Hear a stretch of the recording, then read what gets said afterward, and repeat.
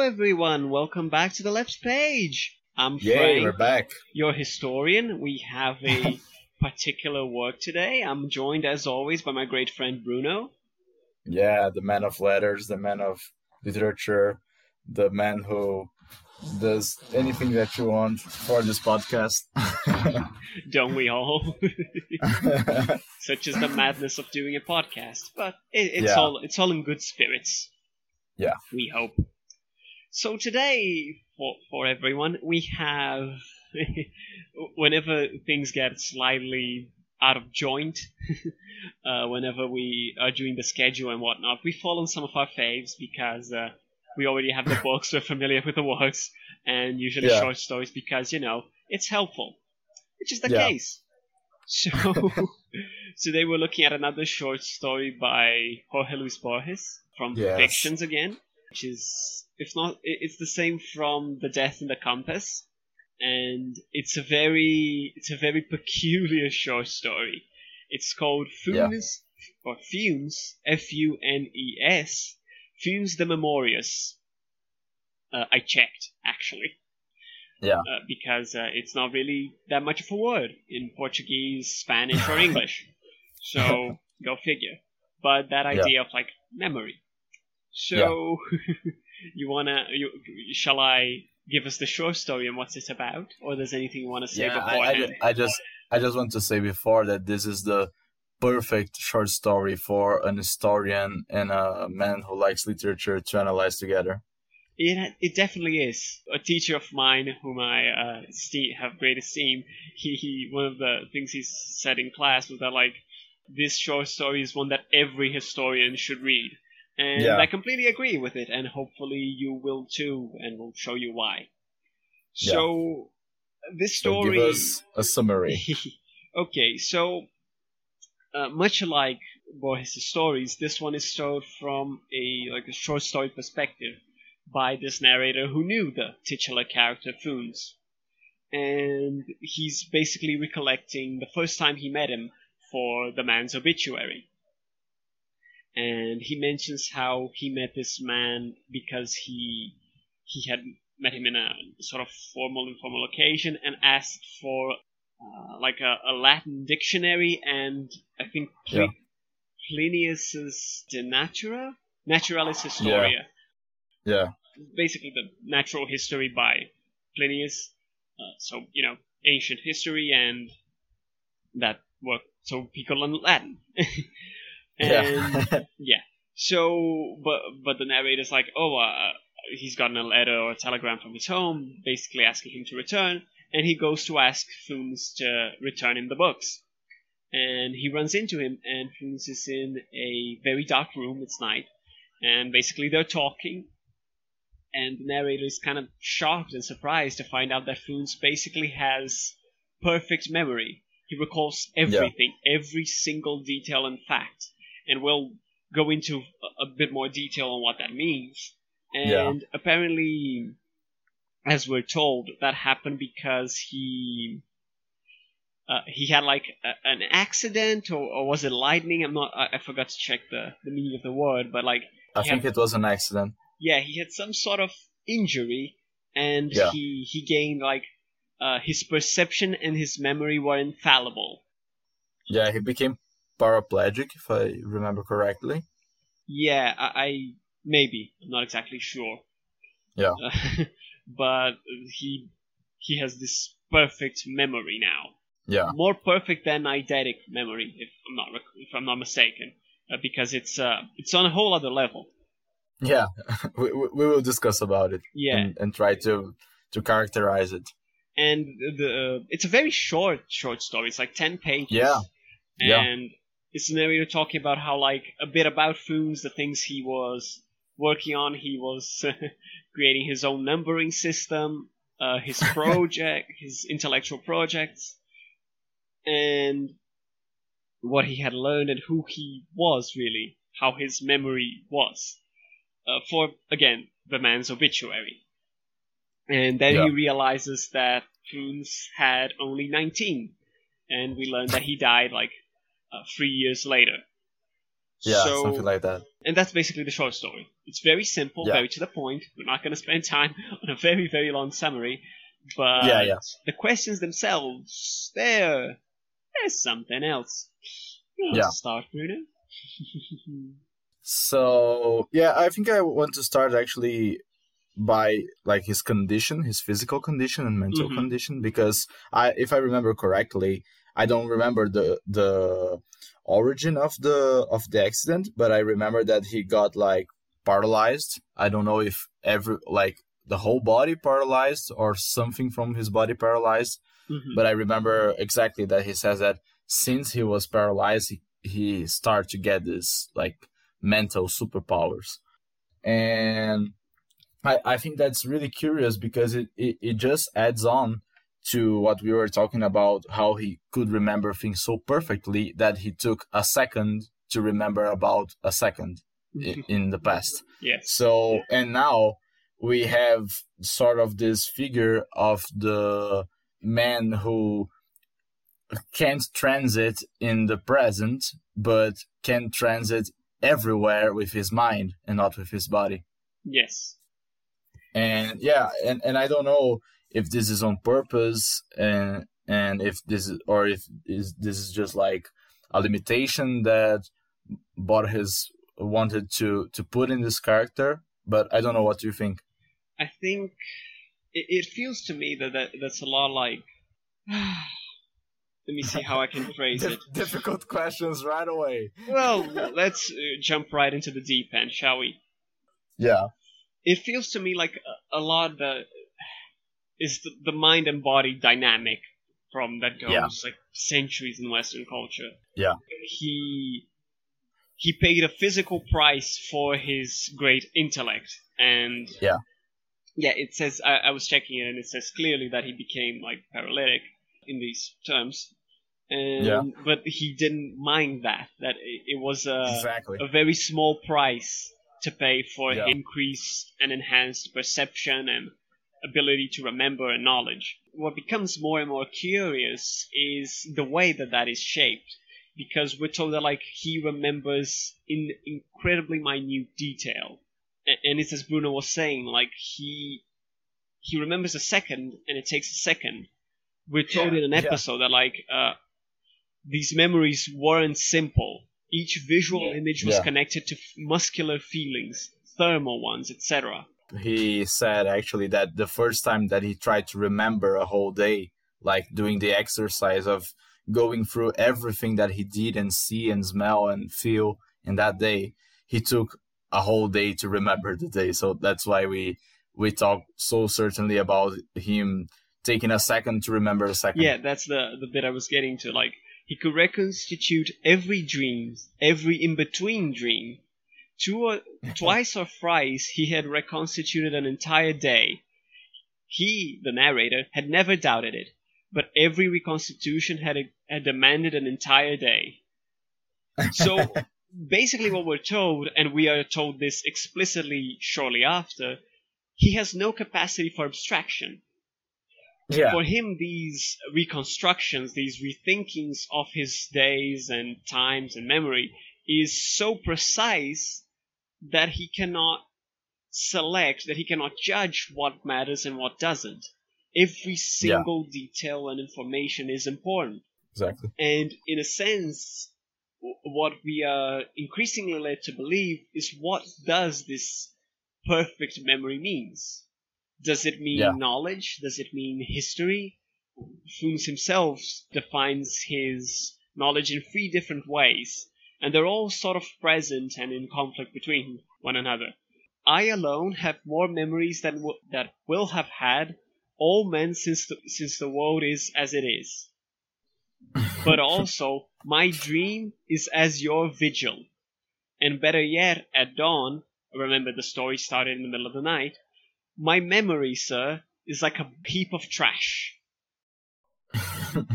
So we'll get through them, but we are told that his perception, his knowledge, and as we are told, because by the time the narrator meets him after he has lent him the books for like a week or so, less than that even. He already has perfect Latin, and yeah, and he arrives with who's basically talking Latin with himself aloud, and we're like, wait, what? Yeah. Already? That's intense.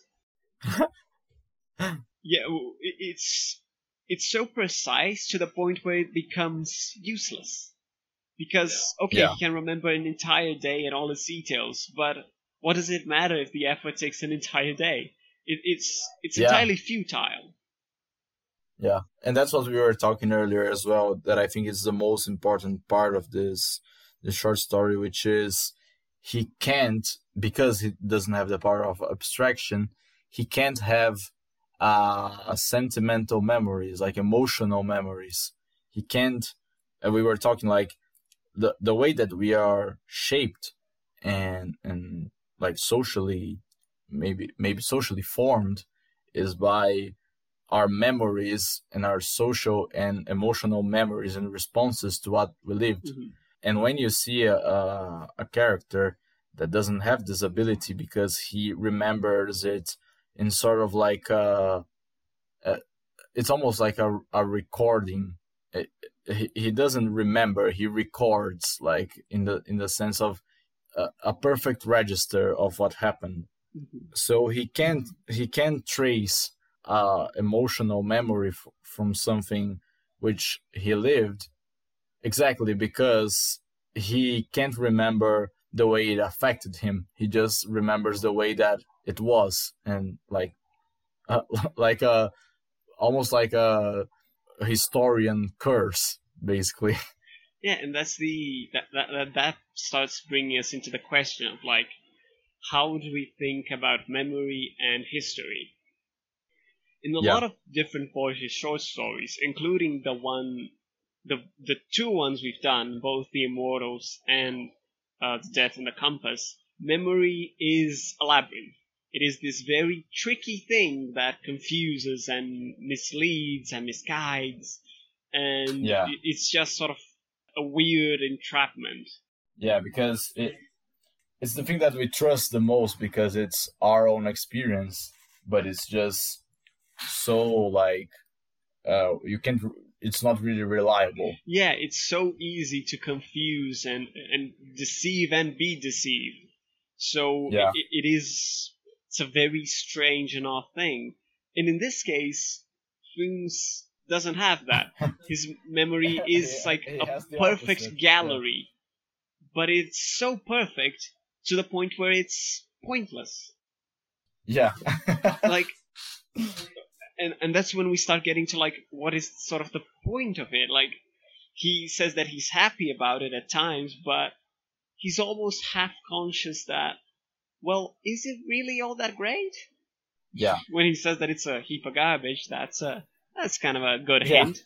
But to give an example that the story actually gives, it bothered him that the dog at 3 hours and 14 minutes, seen from the side, had the same name that the dog at 3 hours and 15 minutes, seen from the front. His own face in the mirror, his own hands, surprised him every time. Yeah. Talk about Carpe Diem.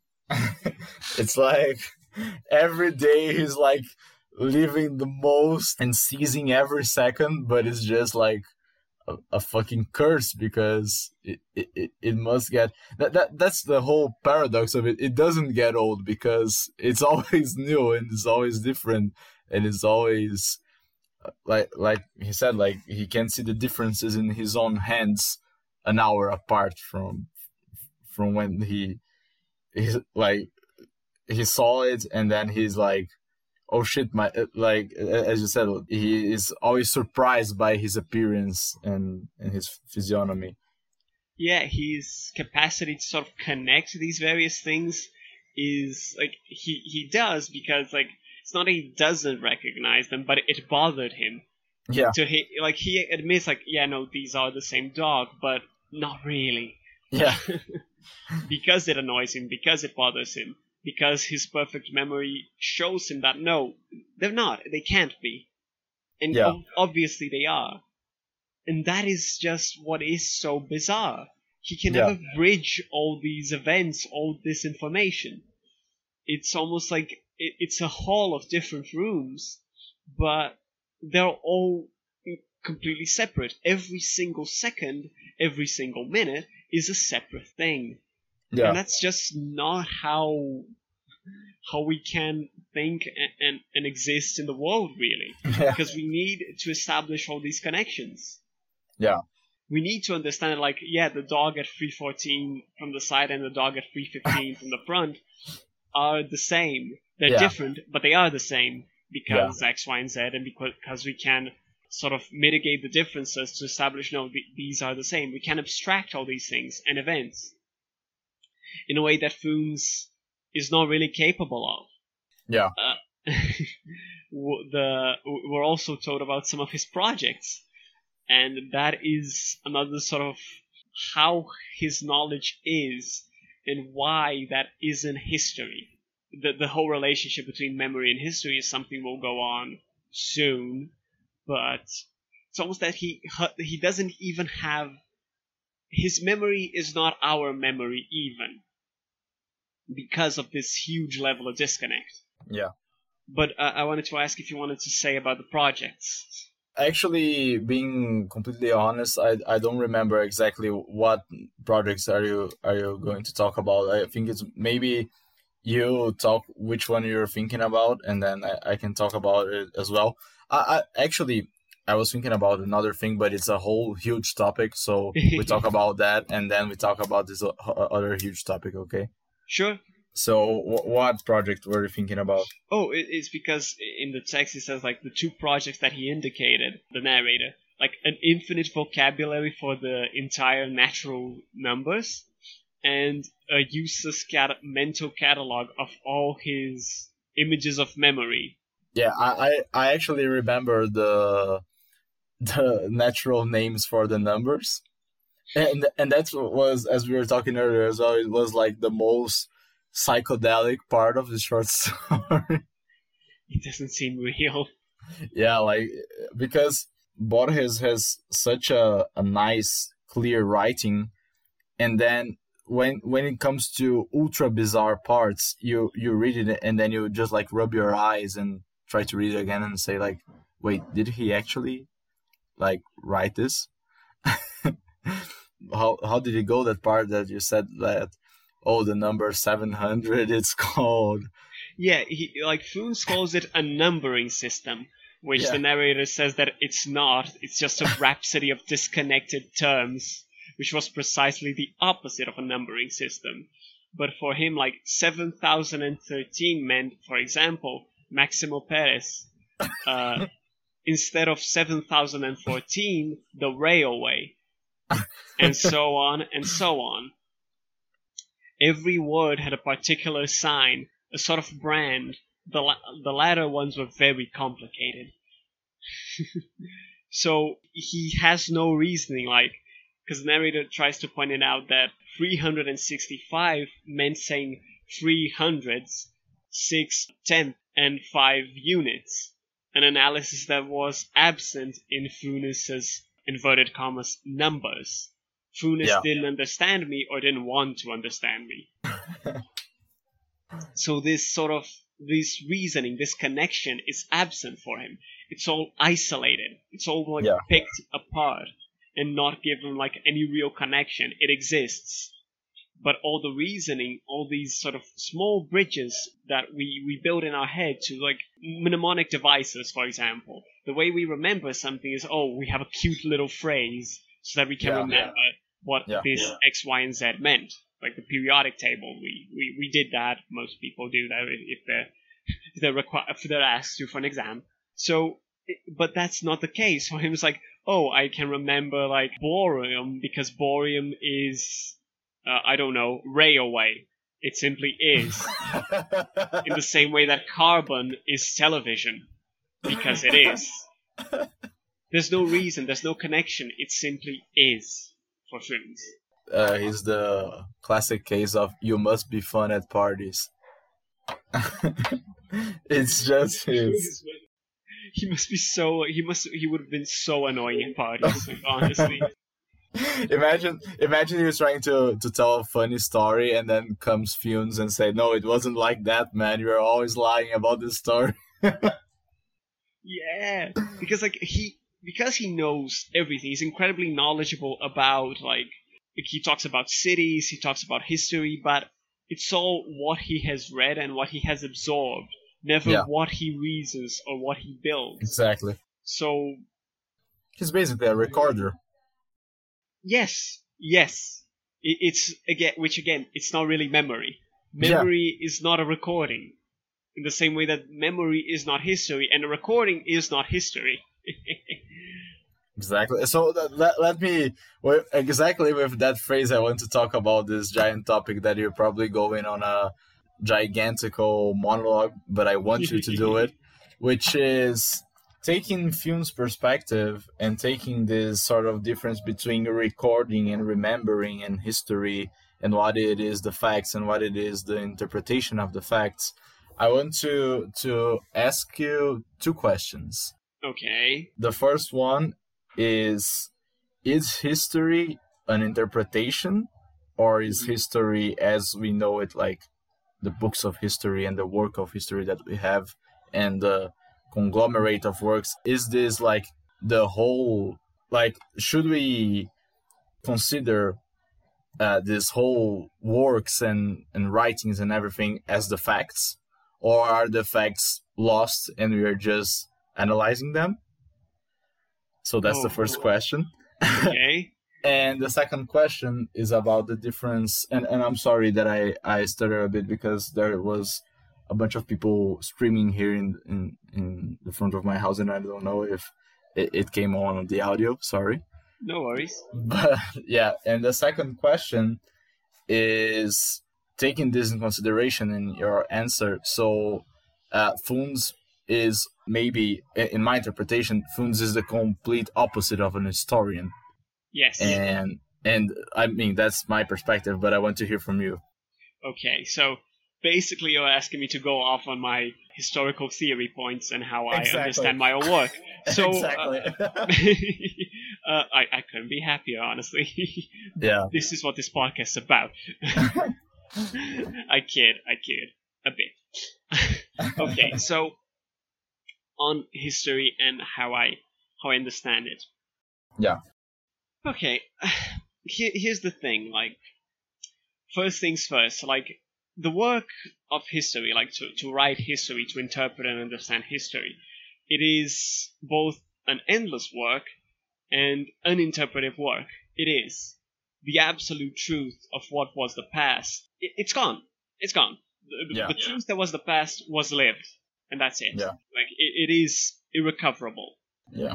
But that's not what history is. History All isn't right. like the simple recollection of facts. History isn't just like an inventory of the things that happened. At least not today, and not how I interpret it. It was for a time. It was like the feats of great men or the feats of great nations. Yeah.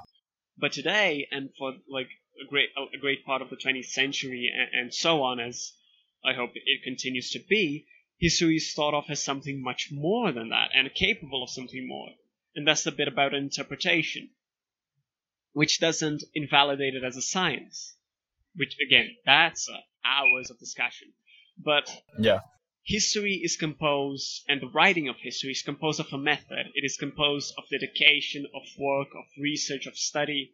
It is the establishment and the understanding of information, of documents, of facts, via a particular methodology in order to build an interpretation of history. So, All to right. give an example, and I was thinking about it this morning, the military dictatorship in Brazil. All Like, right. it is a thing that happened. We had a military coup, and we had Yeah. military dictatorship for a bit over 20 years. Mm-hmm. But what does that mean in the ways that it operated as a system, in the ways that it affected people, in the ways that it has huge consequences for Brazil today, and the way Yeah. that it was handled after the end of the dictatorship? All that, there are facts about all that, but the way that we think about it, the way we draw meaning of it, which is like the whole point, is what writing history is about. Yeah. Writing history is not about doing a recollection. It is not about, oh, this is what happened then, or in this way. Like, it is about interpreting why. It is about interpreting the phenomena. Basically, yeah, like basically reacting to the facts of life. In a way, yes. And the whole thing, and all historians do this, past and present, whether they acknowledge it or not, is more a testament to their awareness of their own epistemology and their methodology and the sort of intellectual honesty than anything else. But Yeah. we are creatures in time. That's a given. Like, we exist in our own time. Yeah. And we cannot look at the past with any other goggles that aren't the goggles of the present. Yeah. We can't. I've gone on this before. Elsewhere too. But the thing is, like, we can never detach fully. And if we do, then we lose a whole basis of existence. That, like, okay, if we're not talking about it from where we stand, then we're no longer in the present. We're living in the past. Yeah, exactly. Which is not what writing history is about. Yeah. Even writing history of the present, it is looking at it from a particular perspective. And the more we understand that we are doing this with a particular perspective and a particular angle, context, time, and place, the more aware we are of our own, of how far can we go and how far we can't go. Yeah. So, for example, there's only so far we can go in understanding what literature, what poetics, what the Greek epics were in their own time. But the more that we build on the lateral tests of other information and the legacy of them, and the way they exist in our own today, in our own present, or how they have existed and have been through history, they allow us more knowledge to think and consider how similar or how different they were in the past. So what I'm trying to get is that, and that's the whole thing about, like, rewriting history. Yeah. There has always been historical revisionism. Like, that is a common practice. And not just on a technical level. Not just because new documents have been found, or we have more technical information, or we are able to discover more. But also because that particular history means something else today. Interpreting the Greek democracy of, like, or ancient Athens means something else when we look at it, considering, like, what are, and inverted commas here, democracies today are, and what we want, or what a particular historian is thinking or imagining or wanting of a particular democracy. It means something else than looking back at from, like, the republics and the monarchies of the 17th and 18th century. They are incredibly different perspectives and different points to make. Like, for us, if we're gonna look back at that time, we're going to criticize a lot of, like, wait, why is there such a large exclusion of immigrants, of women, etc., etc. Yeah. Because we are looking at it with different questions in order to understand both their own history and why these things were, and to reflect on our own present. Like, it may be a bit shocking or obvious, and I will give my own example in a second, but a historian that it looks to build some sort of, like, LGBTQ history in any time or place is looking at it with a present interest in their own time. Exactly. It's a given, really, because these concerns are important in the present. The evaluation of these in the past, both as a reaffirmation of certain positions in the present or a contestation of those positions in the past to build in the present, these are questions of our own time. Like, I've said this before, I'm researching utopias because, well, I'm dissatisfied with the present and I am dissatisfied with dystopian writing. Yeah. But I want to understand what these utopias were in their own time. And sure, it is like 34 years ago, but doesn't make it any less different or important. Writing history and building, and this is the dialectic of the past and the present, is about relationships in tension. There is no easy way out, or like, oh, we only look at the context and we're able to tell this. It's the whole thing about, like, working with literature. oh, if you look at the context, you don't need to barely look at the work itself. Or if you look at the work, you can explain the entire context. Yeah. The same goes with the relationship between looking at the past on their own terms and looking at it from the present. There is no easy solution. It is constant tension. These things exist in this state that is unresolved. Yeah. And that's the present.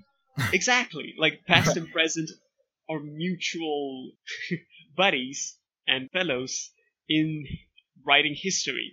Because you can't detach from one or the other. If you look at the past purely in present terms, well, you miss what that past really was.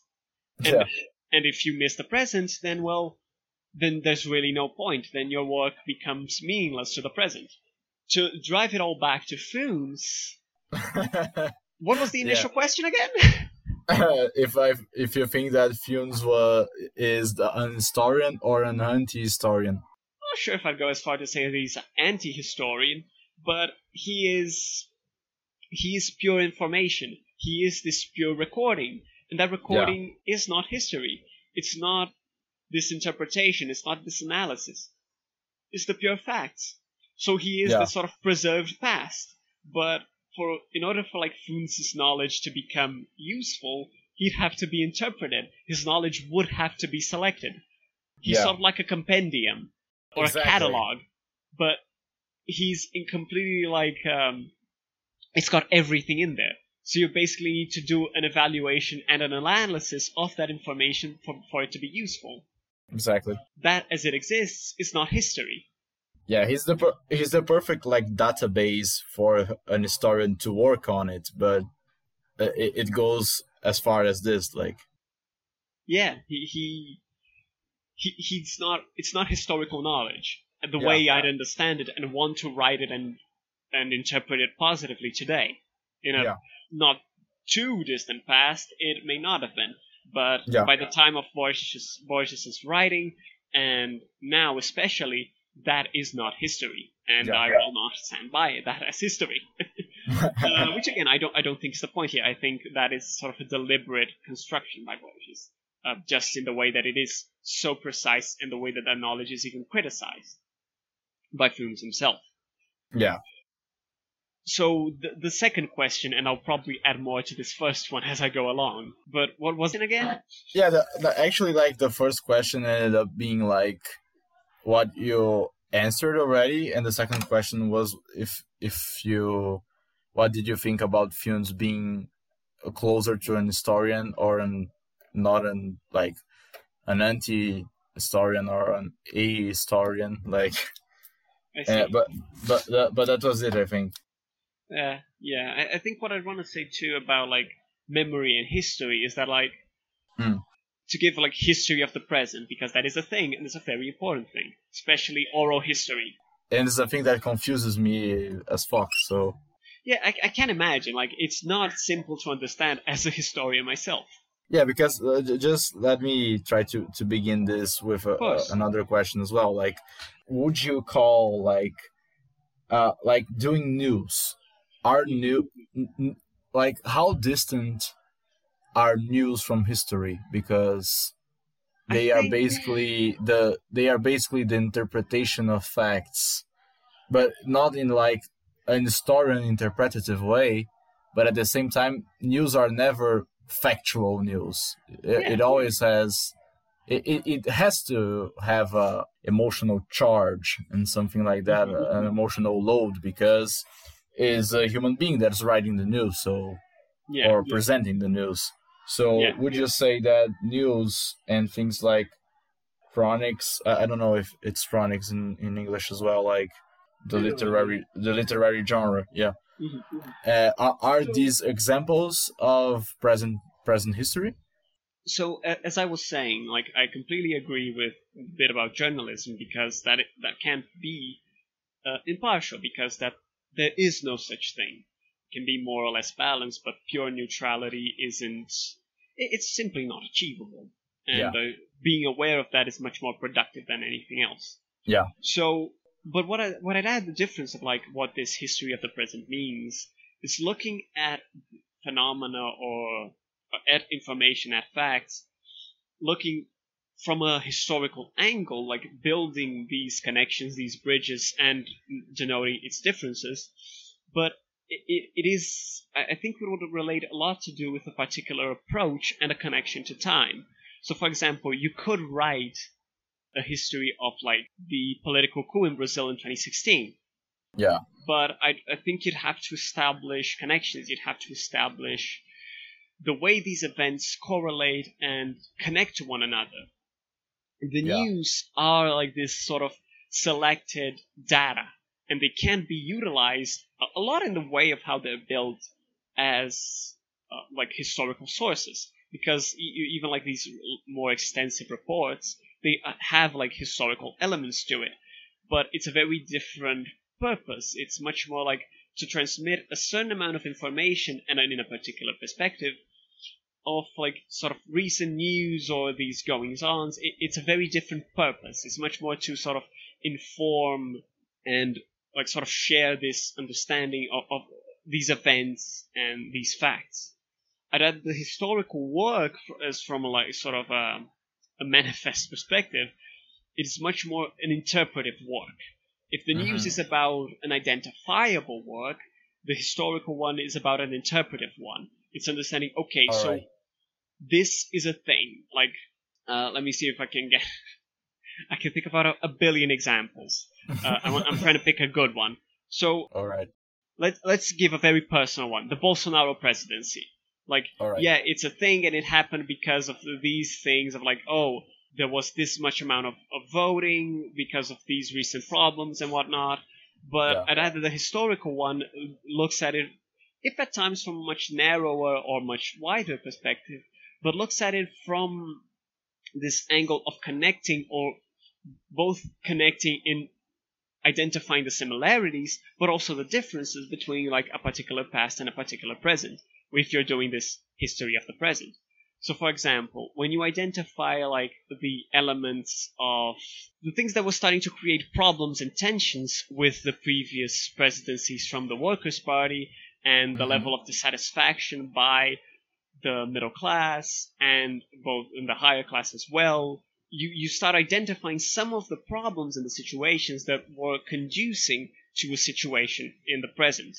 Again, none of this is like set in stone or that obvious or that clear, because the deal with interpretations is that, and I will go off on this bit because it's important to know, because these things, you can theoretically make any interpretation if you can support it by documents, by facts, by disinformation, by a strong documented point.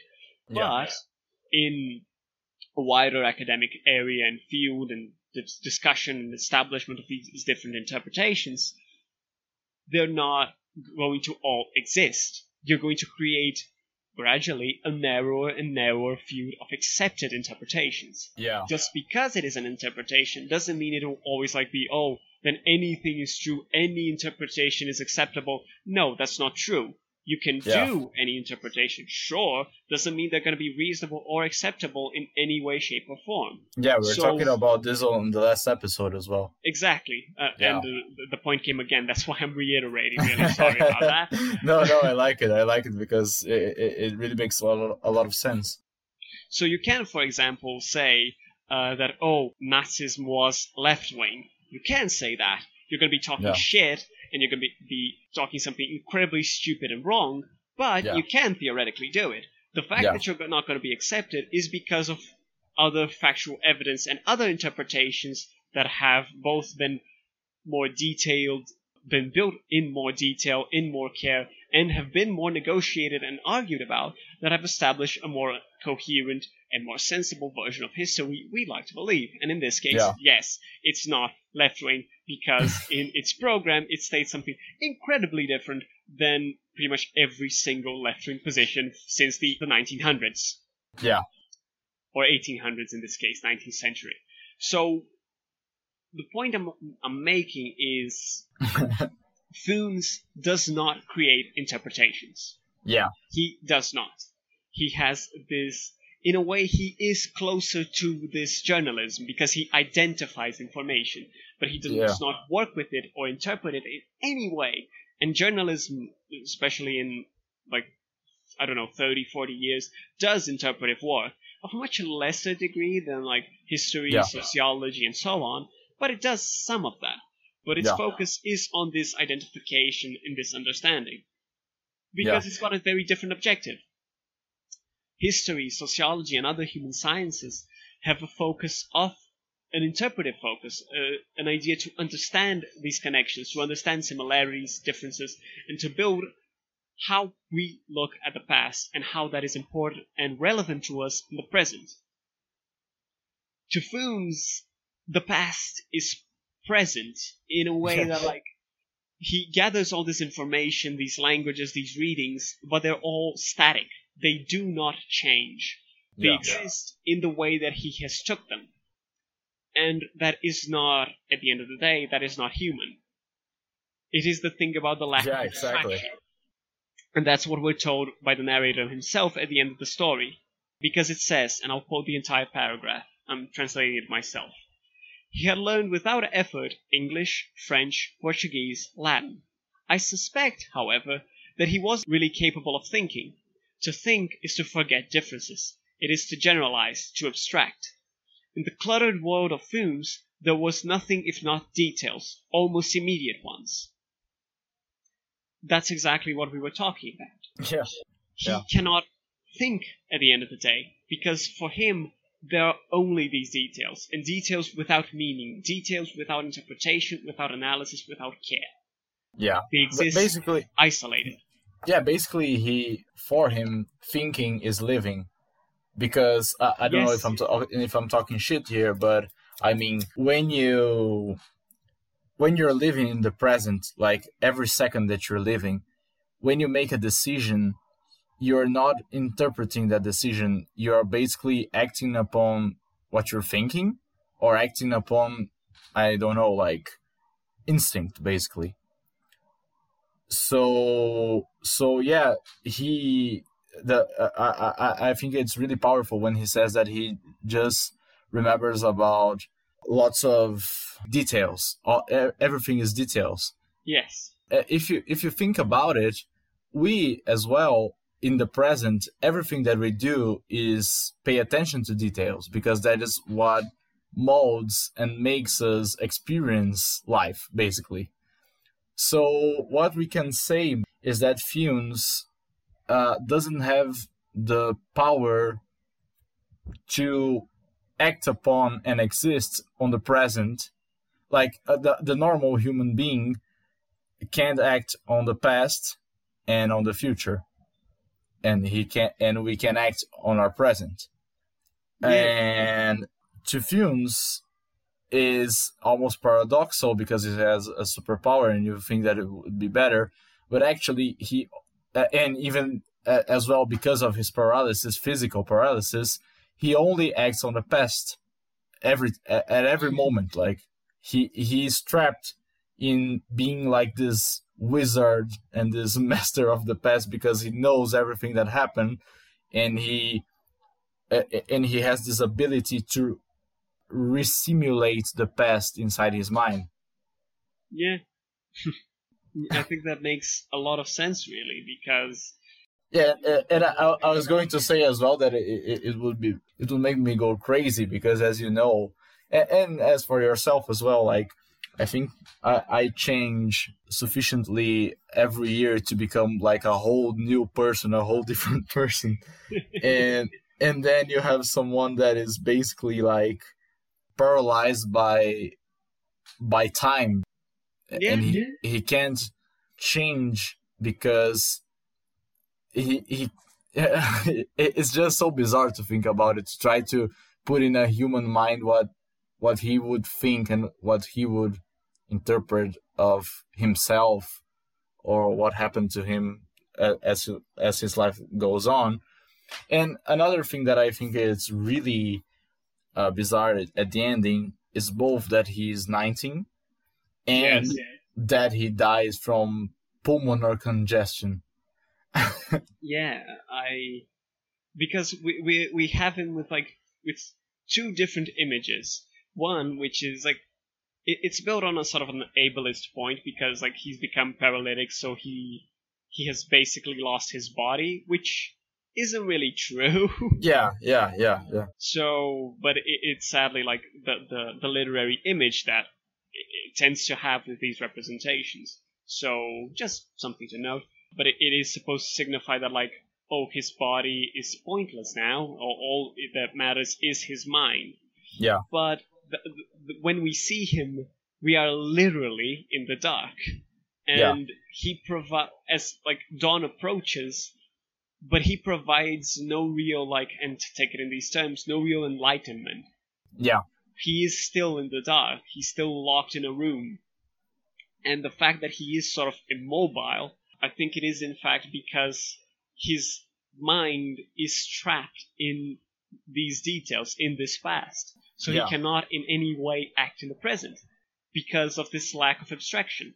If you think, if you really think about it, and I'm being overanalyzing, I don't know even if this is a word. Overanalytic, probably. Yeah. I don't know if I'm being overanalytic here, but maybe it isn't that he became paraplegic and then with this physical condition came the superpower of memory.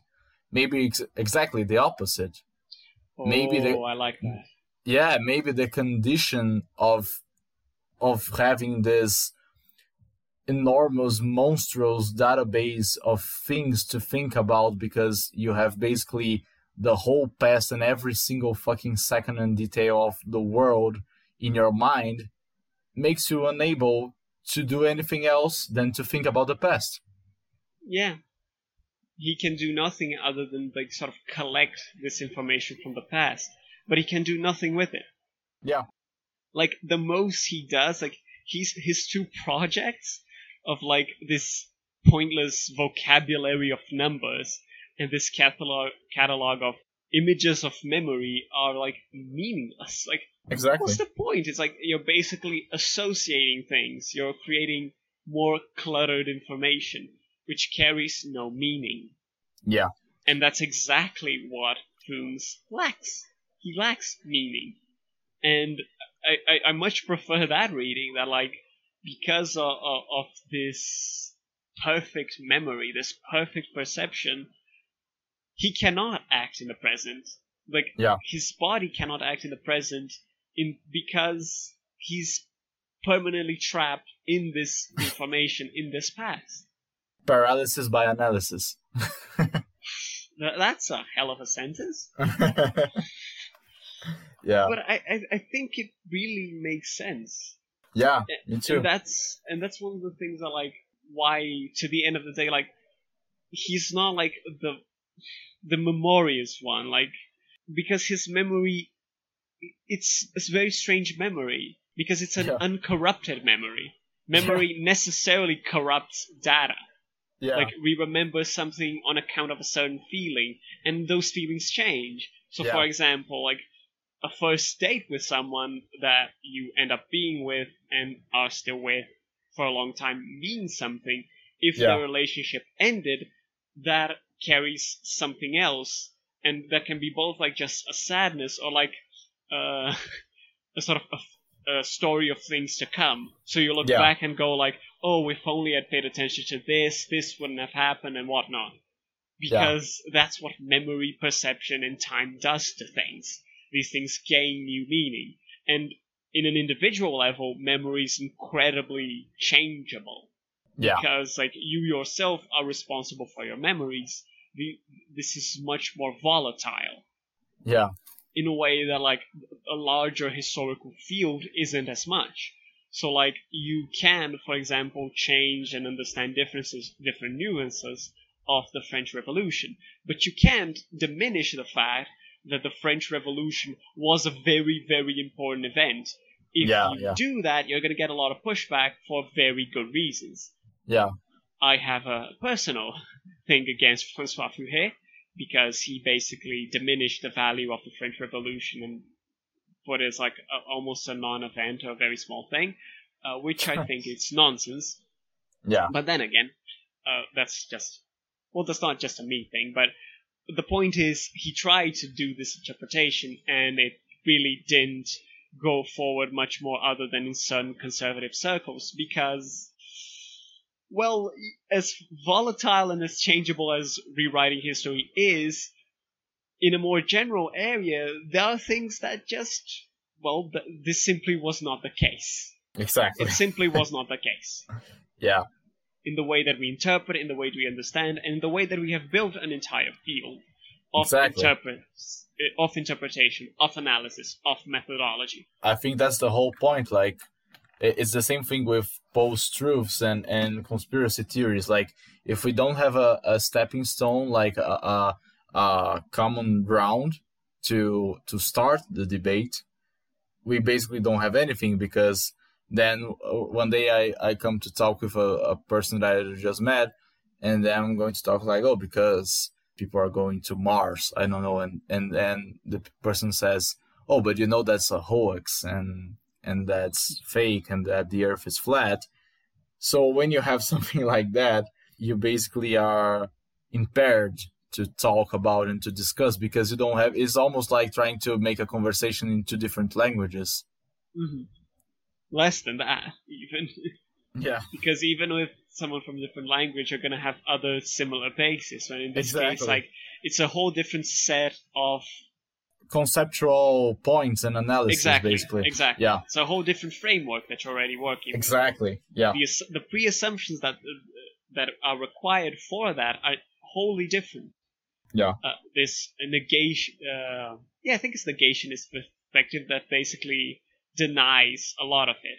And that is a problem today with, like, oh, the military dictatorship in Brazil wasn't that bad, or torture wasn't a thing, or they're just complaining, or, I don't know, the guerrillas' violence was the same as the regime's. All nonsense. All a negationist or denialist perspective of history that is basically contestatory in accordance with a certain political position, of which denying all these events is much more interesting, convenient, and beneficial. Exactly.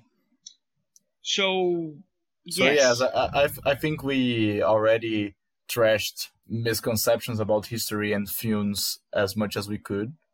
I guess I did go off on a very long monologues, but no, then again, you put me I up loved to it because I loved it because I wanted really much to hear a perspective on it. Because for me, as a person who studies literature, as I was saying earlier, the short story is really about it's always the thing with Borges, like it's always about, like, almost riddles and stories that are sort of like contortionist story. Like he just goes everywhere and anywhere that he wants and makes you marvel about things and think about possibilities of just like the fantastic and the things that a small change in the human perspective could produce bizarre things as films. And it obviously has this 1 billion references that I'm not capable of going inside each one and trying to do a whole analysis. And I tried a bit as we were talking. I thought about that analysis of this inverted relationship with his paralysis and his memory that maybe is the opposite, and what we already talked about. But I really love to hear you talking about it, because I mean the short story basically screams about history and screams about memory, and it begs to be analyzed to if this is a good thing or a bad thing. And I love that you went on that monologue as well. Yeah, like just to add to that point about like the inversion, it's not that like you need to be chased with the body in order to enhance the mind. It's almost like a mind that goes too far into this. Yeah, it's so negative that it ends up debilitating the body. Exactly. And that is just it's an inversion that is really interesting. I really like that reading. Yeah. So yeah, I guess it's sort of a final word to this. History is a collective work.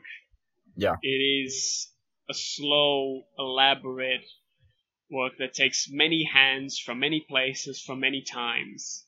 And if anything, we want all these perspectives, we want all these angles so that we can write better history and so that we can rewrite our history in a way that is beneficial and that is more interesting and that is ultimately democratic, that is equal, that is for everyone, that is not excluded, that is not imperialist, that is not capitalist at the end of the day.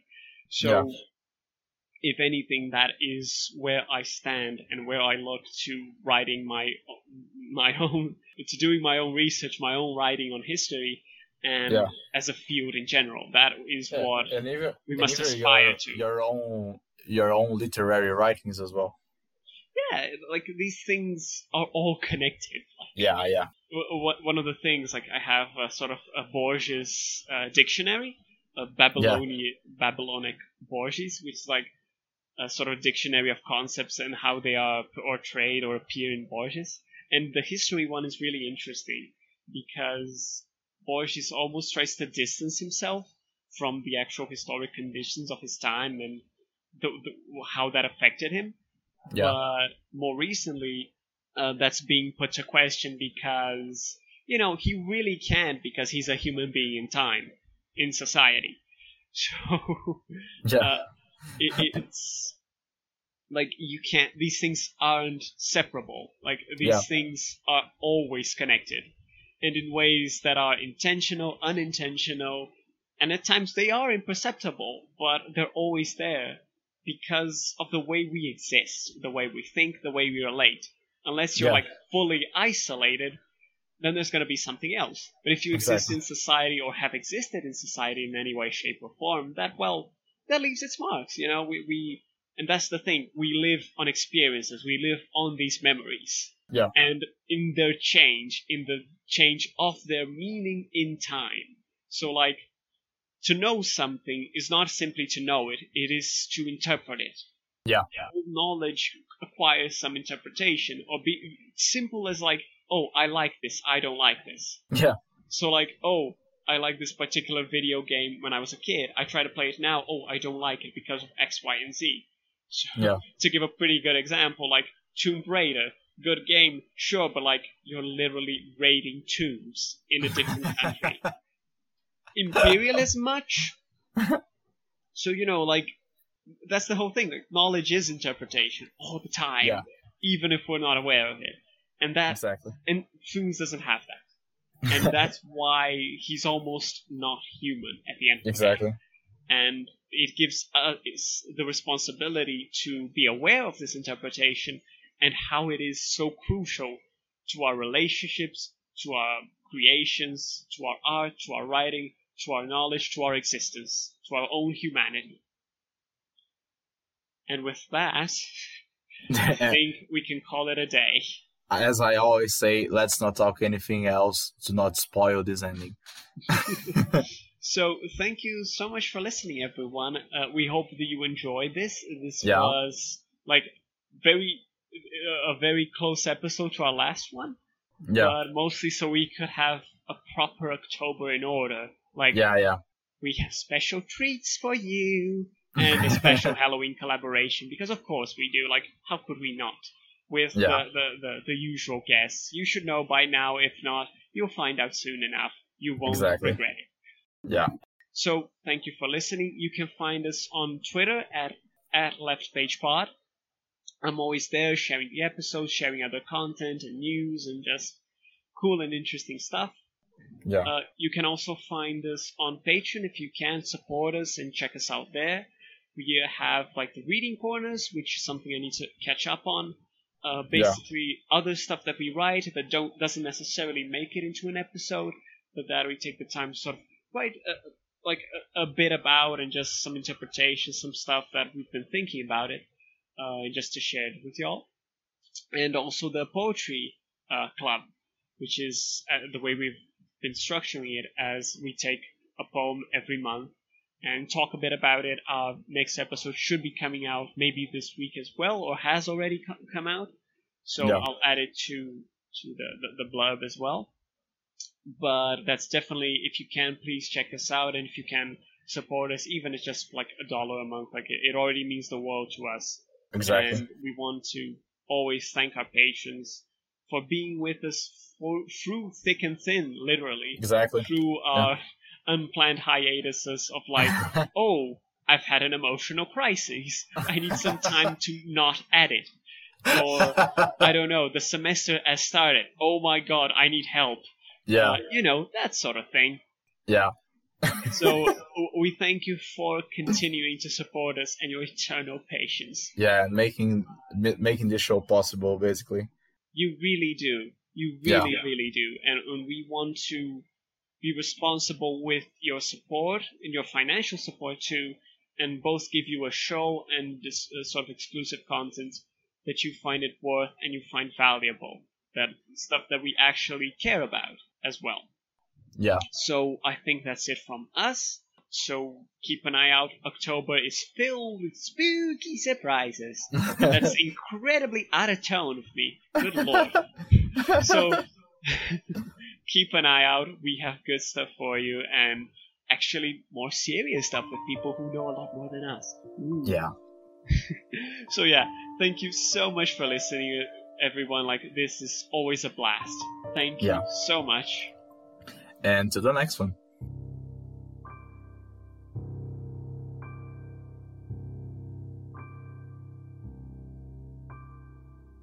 If only we remembered as much as we forget. The past's a distant ocean we can't go back to yet. We wait down in the valley until the soil by hand, feeling the weight of water built up behind the dam. Left and right, up and down, head over heels. That's the only way that we know. Down and up, right and left, over and over, tumbling on with the flow. Through time our ghosts are swimming like schools of angel fish. We have no way of feeling the flow of water under the bridge.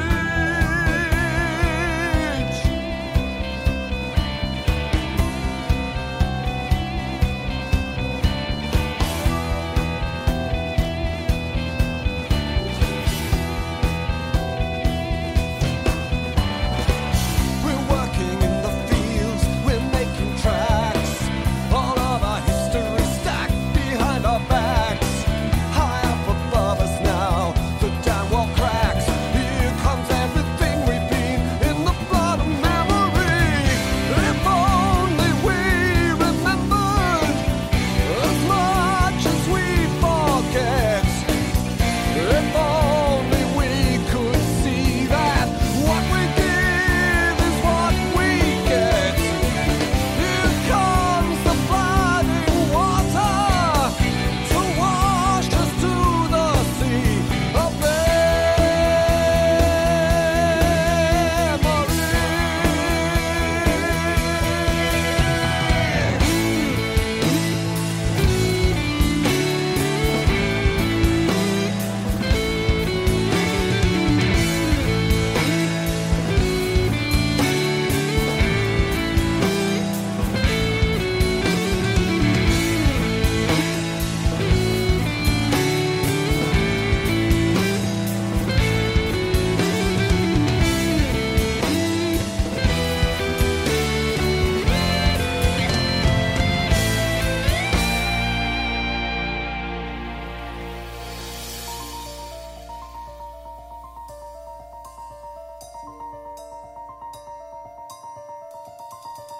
on and on the river flows. On and on it goes. One by one we'll